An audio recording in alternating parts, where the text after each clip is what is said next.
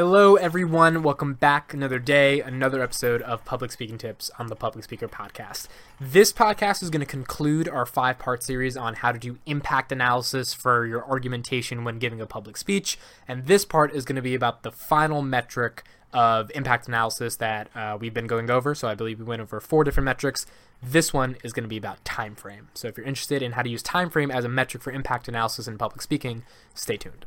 So again, before going into time frame, I'm just going to repeat what I've repeated in the rest of the videos. A metric to weigh impacts is simply a way to evaluate if something is true or not. So if I step on a scale and I weigh 100 pounds, the way I know I weigh 100 is the pounds. So the pounds is the metric to determine what I weigh. Same thing with impact analysis. When you have 2 impacts against each other and you're weighing them against each other, the way you do that is by using a metric to determine which one either outweighs or underweighs when you're doing that comparative analysis. So this video is about time frame as a weighing metric to compare impacts against each other.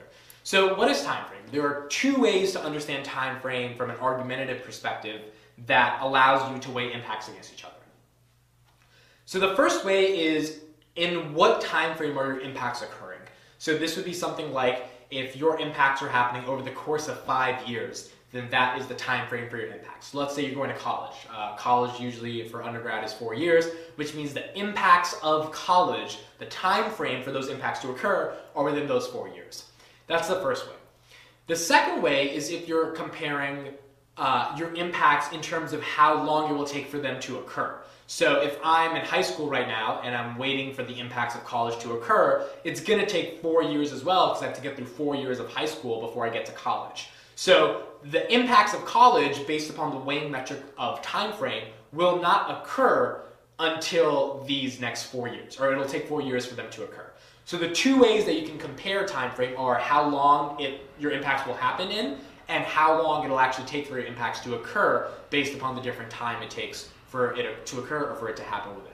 So time frame is a super important weighing metric, and it's used in conversations all the time when we're talking about what impact outweighs another impact, or why does an impact matter. Specifically, like in a lot of political debates, right? If you're having a conversation about a certain policy topic happening now, or a certain thing that we have to act on now, you'll see a lot of politicians say that we have to act now. It's very immediate that we do this. We don't have the time to wait in the future. This would be something like, if we need to tackle climate change, we need to focus on it now from a policy perspective. Or if we need to focus on economic growth, we need to focus on it now because within the next 5-6 years, something might happen which would hurt the economy. So we need to deal with that issue now, right? There's different time frames to be able to evaluate what impacts are occurring, and metrics to determine if those impacts are relevant or irrelevant, a lot of times is based upon the time in which they are occurring or in which they will occur. If you're able to understand the time frame of arguments, it becomes a lot easier to be able to break down their impacts, especially when you're having a debate or a conversation. A lot of times, if your impact outweighs on time frame, your impact already is a little bit more likely, or it's a little bit more plausible to believe.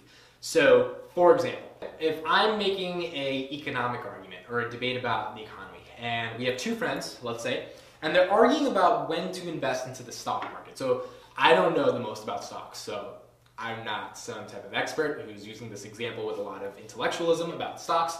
I'm just using this as a very basic example. So the basic premise of the stock market is that you can put in some money and invest into a company, publicly traded company, buy a share of that company, and if their stock goes up, you can sell the price that you bought the stock at the higher price and make a profit in between, the difference between those, and that's how the stock market works from my perspective. So if you have 2 friends arguing, in the United States, at least where I'm at right now, we haven't had a major recession since 2008. It's 2019. Usually we're supposed to have a recession every 10 to 15 years. And we're pretty late on having that recession. It's been 11 years, so it seems like very likely that a recession is going to happen, just based upon history and historical trends from the past.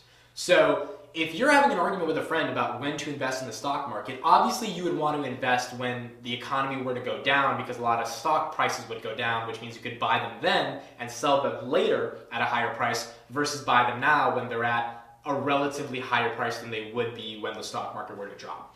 So if you're making an analysis about when to invest in the stock market, one argument you can make is that in terms of time frame, it makes more sense to wait for the economy to collapse, because then within that time frame, I can invest more and get a better return on my money. intrinsically using the aspect of time frame as a weighing metric to analyze which impact matters more. One impact is you invest now and hopefully you slowly grow your money. Another impact is you wait for the economy to collapse and then you invest. The only reason why that one is more preferable is because the time frame in which when it collapses will allow you to make more money based upon being able to invest in cheaper stocks. You can also use that argument to be able to say that the time in which it will occur for me to get my money back, if I invest right now, will take a lot longer based upon the stock price to get high after it drops from the inevitable recession, versus if I just wait for the recession and then invest in the stock market, the time frame for the time in which my money will get back, the time that it will take for that to occur to get back, is much smaller because now I'm already investing at a smaller rate, which means the time it will take for me to get some ROI on my money will be a lot shorter because I won't have to wait for it to dip and then go back up. I will only invest when it dips and then it'll slowly go up. So I'm using time frame on two levels. A, I'm using it on the level of in that time frame when it collapses, I will be able to make more money, but also I'm using it in terms of in the time that the economy occurs or when it's going to occur, the money I will get back will be substantially better because when it's occurring or when it's going to occur, there's going to be more of a return on my money. You could also make an argument for the other side though. So for the other side, you could say that the time frame of a recession happening is not probable or not likely. So this goes back to part 4. If you haven't checked that out, definitely check that out, where we talk about the weighing metric of probability. But you can also combine it in terms of time frame that 10 to 15 years for a recession to happen is based on history, but it's not always accurate. It's not always correct. So you're using one metric of probability, but the other metric is that in the time that you wait for the economy to collapse and then invest in stocks, you could be wasting a lot of money or just wasting a lot of time, because in that time you can invest now and slowly grow your money and then sell it later before it collapses. So the time frame or the time it'll take for the economy to collapse for that to occur is not as significant as just investing now. And if you invest now within this time frame, in the next 4 or 5 years, if the economy doesn't collapse, you'll still make a return on your money, which will be substantial. So there's both sides to an argument for why one outweighs the other, but the key thing is both of them are using time frame as a metric to be able to evaluate which impact occurs. Again, this is super important in public speaking, right? Because when you're giving a public speech, you're trying to build a story, connect with your audience, and the time frame that you're using to evaluate the impacts that are happening in your story usually are in tune with the connectivity you're trying to get with the audience. Pull them in to when you were this age and bring them into that time, or when you're in the present, or when you're going to be in the future, and what their emotions are, or what your emotions are, and what you want them to feel within that specific time period. All of those impacts are contextualized through the specific time frame that you're talking